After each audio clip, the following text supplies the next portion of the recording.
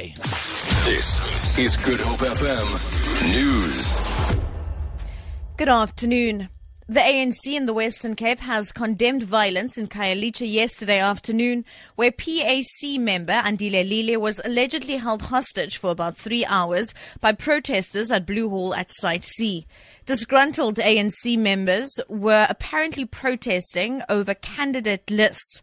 Provincial spokesperson Yonela Diko says Lili was sent by the ANC to go and address branch members. After Lili's address, protesters burned tyres blocking the road, insisting that he not leave. He was later freed following police intervention. Diko says they will not review the list for this ward. In the main, the whole branch was satisfied with that decision. But it was just about 10 people who were dissatisfied with the process.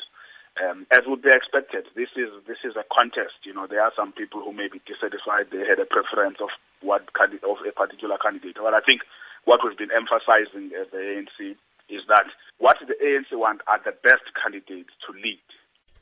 3 suspects have been arrested after Cape Town Police's K9 unit discovered a fully operational abalone processing facility at a residence in Grassy Park.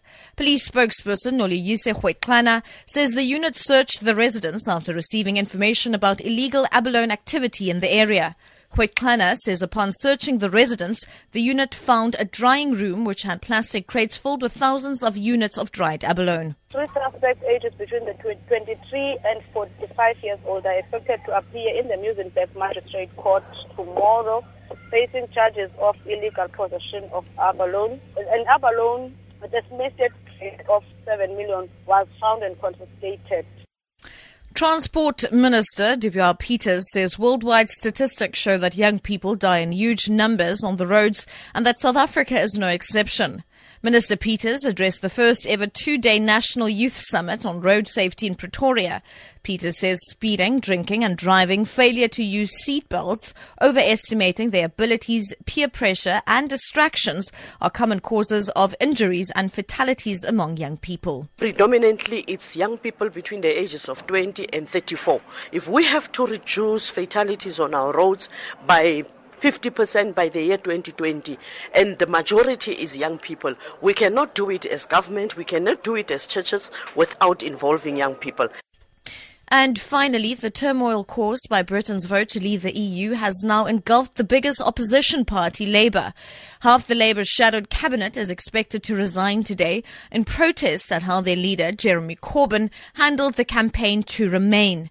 The first to go was the shadow health minister, Heidi Alexander, who said Corbyn lacked the capacity to shape the answers Britain was demanding. Many traditional Labour supporters voted to leave the EU.